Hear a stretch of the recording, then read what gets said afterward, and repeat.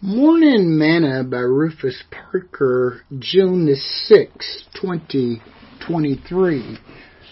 The day that changed history. And when the day of Pentecost was fully come, they were all with one accord and one place. And suddenly there came a sound from heaven as of a rushing mighty wind, and it filled all the house where they were sitting.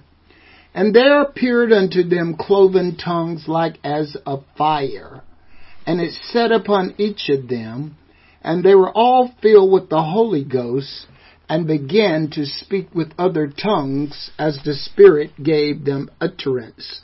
Acts chapter 2, verse 1 through verse 4. Today's morsel. On June 6, 1944, Allied forces stormed the beach of Normandy, France, to liberate Western Europe from Nazi Germany control. Code name Overload, due to the massive forces, the invasion became known as D-Day, the day the order was given for the invasion. For many days in the southern states, blacks were required to give up their seats and move to the back of the bus when a white person entered the bus and needed a seat.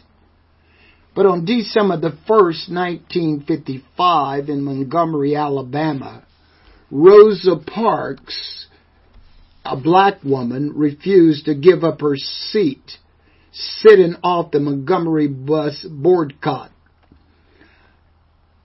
On November 13, 1956, the Supreme Court ruled that bus segregation was unconstitutional.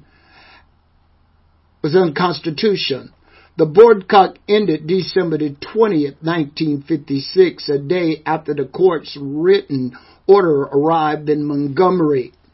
Parks, who had lost her job and experienced harassment all year, became known as the mother of the civil rights movement. It was a day that changed history. In the spring of the year AD 30, 50 days after the resurrection of the Lord Jesus Christ, he had told his disciples to tarry in Jerusalem until they be endued with power from on high. Luke states, and when the day of Pentecost was fully come, they were all with one accord and one place. And suddenly there came a sound from heaven as of a rushing mighty wind, and it filled all the house where they were sitting.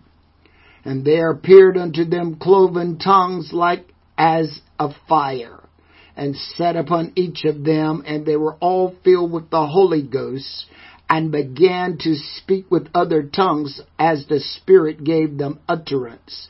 Acts chapter 2, verse 1 through verse 4. This was a day that changed the history of the church. And now everyone that is filled with His Spirit, the same way as the disciples were, is not only making history, but they are also changing history. Will your name be written in the history book of life? Sing this song with me today.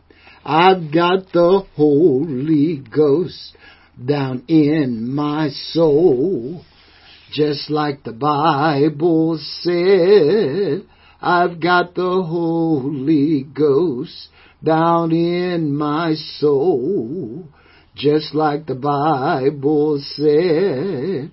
Well, I've been to the water and I've been baptized in Jesus' name. My soul got happy and I'm satisfied.